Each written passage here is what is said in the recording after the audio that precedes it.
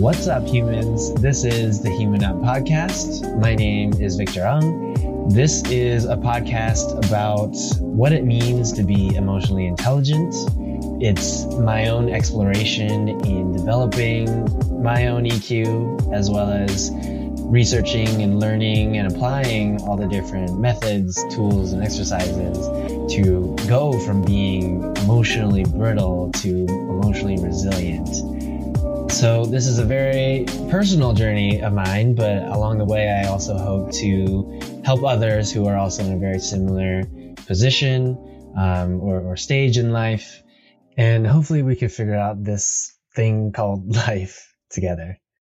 So today I wanted to share one of the first things I've learned about how to develop better emotional intelligence. It is going to be a reading of one of the blog posts that I've written a while back on my blog, and you can find it at Victor Ung, that's VictorUNG.com. And it's probably best if you just search for it. It's called The Negative Emotion Typology: Disarm Negativity by Defining It. First off, thank you for being a listener of the Human Up Podcast. I definitely have so much to say and express, and all the things that I've experienced and observed throughout my life that I've honestly been cultured and kind of pressured to bite my tongue against. So I really love being able to use this platform and this medium as a podcast to do so. And it wouldn't be possible without Anchor.fm, which is the hosting platform I use to distribute this podcast. It's perfect for me right now because it's free and automatically distributes my episodes to all the different platforms like Spotify, Apple Podcasts, and Stitcher. And the cool part is that there are tools to record and edit your podcast right from your phone or computer. So you don't even need any extra software or services to create the podcast. And you can even make money from the podcast with no minimum listenership by recording ads like this. So if you have a message to send and ideas to spread, definitely download the free Anchor app or go to Anchor.fm to get started. And who knows, maybe we can collab and create a podcast episode together. If you do end up creating one, you should definitely hit me up and we can do something there. With that, let's get back to the episode. So just as a little context, this is something I learned from a lot of, articles and studies and books being done around emotional intelligence and positive psychology. And it has to do with the fact that we allow our negative emotions to dictate such a huge part of our lives because we haven't been taught or been given the education around what to do with our emotions. We haven't been given the vocabulary to be able to both identify and express our emotions. And in that level of ambiguity and that level of confusion around what we're feeling gets in the way of allowing us to live a, fulfilling, joyful, and happy life with the people around us, because we just ignore these emotions and it just bottles up, and we all know how that ends. So I found out about this negative emotion typology when talking to one of my good friends about expressing our emotions, and he kind of thought of an example from his workplace and the fact that he was getting angry at his coworker and it was getting in the way of being productive and being able to get work done. And he took it upon himself to want to, figure out why he keeps finding himself being angry at his coworker for seemingly no reason. And he found this website here. So I found this super useful to be able to help myself in defining a little bit of what I've been feeling as well. And I go into it with this article. So without further ado, this is my blog post called The Negative Emotion Typology: Disarm Negativity by Defining It. We've all felt some type of negative emotion at one point in our lives, but the question is, how is that affecting your life? Does it get in the way of doing your best work, being productive, developing a deeper connection with someone? Because it's definitely affecting mine. I've been terrible with my emotions. My emotional intelligence was non-existent. I was a shy kid who couldn't trust his intuition and struggled with expressing myself comfortably. I've internalized all of my negative emotions over the years and has collected into a tangled mess in my mind. It stopped me from trying new things or following my passions. I became boringly risk averse and developed a needy attachment to money. And I struggled to connect intimately with women and men and to put myself out there with new people. There's so much of the human experience to explore, things to do, places to see, people we could learn from. Why do we let our emotions take that away from us? So, is there something we can do about it? Can we learn how to be better with our emotions? We might be able to with something one of my good friends showed me recently, the negative emotion typology. Developed by the Delft Institute of Positive Design, the negative emotion typology defines a number of human emotions and the typical scenarios for when we would feel each one. The idea is to use this tool to pinpoint what you're actually feeling, gain insight on why you're feeling that way, then start to come up with steps to do something about it. For the past year, I've been struggling with so many different feelings. Everything from not being fulfilled by my job to risking it all and becoming an online entrepreneur and content creator to contemplating my purpose in life to finding what truly excites me, all outside my comfort zone. At first, I thought my stagnation and fear was anxiety, but as I read its definition, I realized I'm not in any real life-threatening situation. There may be some uncertainty in my future, but there's nothing I have to be physically on guard for. So I scrolled to the bottom of the anxiety page and compared it with insecurity.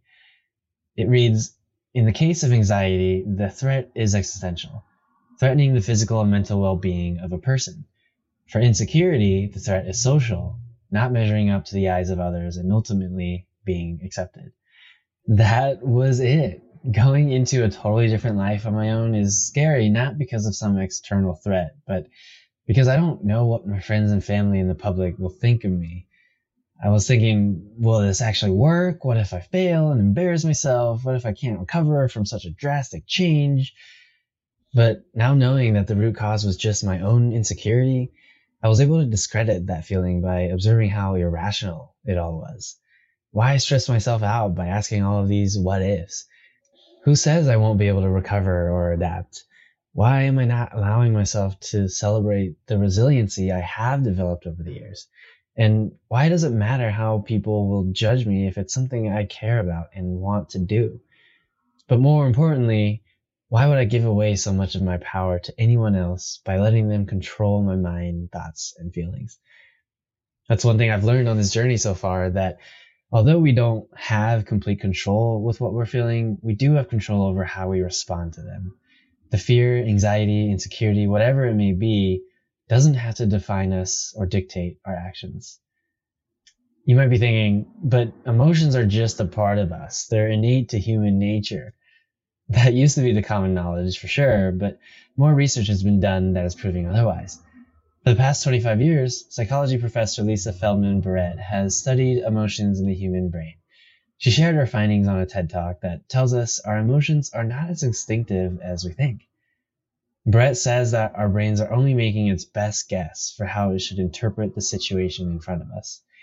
It uses past experiences to try to give the current thing context for you to appropriately respond. Think about how two people can have a different reaction to, say, a dramatic movie scene.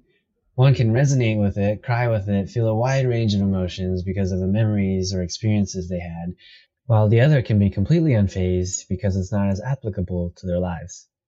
Plus, people from different parts of the world will have a different meaning for each of their emotions.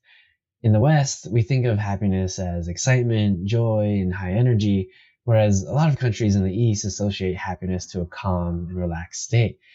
The West is a lot more expressive and is customary to smile, but in places like Japan, India, and Russia, smiling too much can be seen as unintelligent.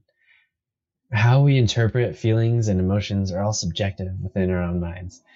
It might be a hard pill to swallow at first because it means you are actually responsible for a lot of what happens. But it's also empowering because it means you have the ability to find solutions and do something about it. We don't have to feel stuck feeling bad or short-tempered or highly sensitive to negative emotions all the time.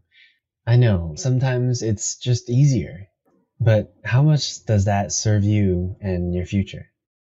Okay, cool. So why don't we just think more positive thoughts and call it a day then? Well, it's a little more complicated than that.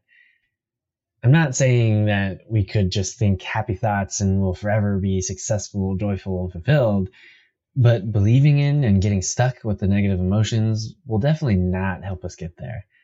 Sitting in that anger or anxiety or stress or fear for too long is only going to lead to more of the same. Those emotions stagnate and close us off to opportunities. They are great signals for what may happen, maybe even positive change, but dwelling in them only wastes our most precious resource, time.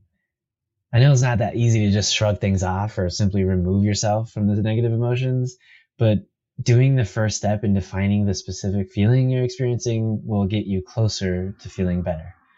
Having that self-awareness is a critical trait for building that emotional resilience you need to be more productive, create deeper connections, and live more passionately. Sometimes we have to embrace the low in order to reach new highs. Think about it. What do you do when you want to jump higher? First, you have to lower yourself into a crouch in order to create that potential energy to actually jump. I tried to stay positive all the time, so I ignored my negative emotions and claimed that they weren't real, that they weren't me. The people around me and in society reinforced that for me. Out of good intentions, they were trying to make me feel better by denying my negative emotions. They would tell me, it's all good. No, you're so smart. Dude, you're amazing. And I wanted to believe them. So I ended up not embracing the negative emotions and instead maintained myself at a horizontal baseline with no variation. They would also tell me to just get over it, man up, don't be so sensitive. So I did. I kept them locked up. And every time I put one into a cage, it grew angrier, fiercer. But then every once in a while, it would escape and come back stronger, bringing a bunch of its friends along with it. Instead of fearing the gremlins in our minds, why don't we let them roam free? It doesn't mean let them have total reign, but they're also living creatures, and they just want to be. It's like facing any real-life animal that can sense your fear. The more you resist or fight it, the harder they combat. It'll be scary at first going into the deep basement of your mind, but the basis of all of fear is uncertainty, and if you accept that, there's nowhere else to go but up. The most exciting life stories have both ups and downs. You need to tell both. You can't jump higher from a standing position. Thank you so much for listening. I hope it was at least of some value to you, and I'm really curious. I want to hear what you think and what you took away from it. Any and all sort of feedback is going to help me get better, so please don't hesitate to let me know. And before I let you go, I want to let you know about what I've been doing for the past few months. I've enrolled in a life coaching certification program, and we're graduating soon. And in part of that graduation process, we are to practice with life coaching sessions with anybody who's interested. So if you are curious about life coaching or have been thinking about working with one as opposed to a therapist, or maybe in tandem with your therapist, hit me up. I love talking to people about life and where they want to go and help identify what could possibly be holding them back from what they want to achieve. And one of my life missions is, as you know, to increase emotional intelligence, self-awareness, empathy, self-efficacy, and that all very much fits into what a life coach does. I love just holding up a mirror and being that sounding board for those who otherwise have never had that space or that opportunity to fully express themselves to someone in an unbiased and non-judgmental way. So if you're interested, you can find me at Victor Ung, that's victorung.com. There's a application form for you to fill out for me to get to know you a little more before we jump on a call and have our first free coaching session. So can't wait to hear from you. And thank you again for listening. Talk to you later.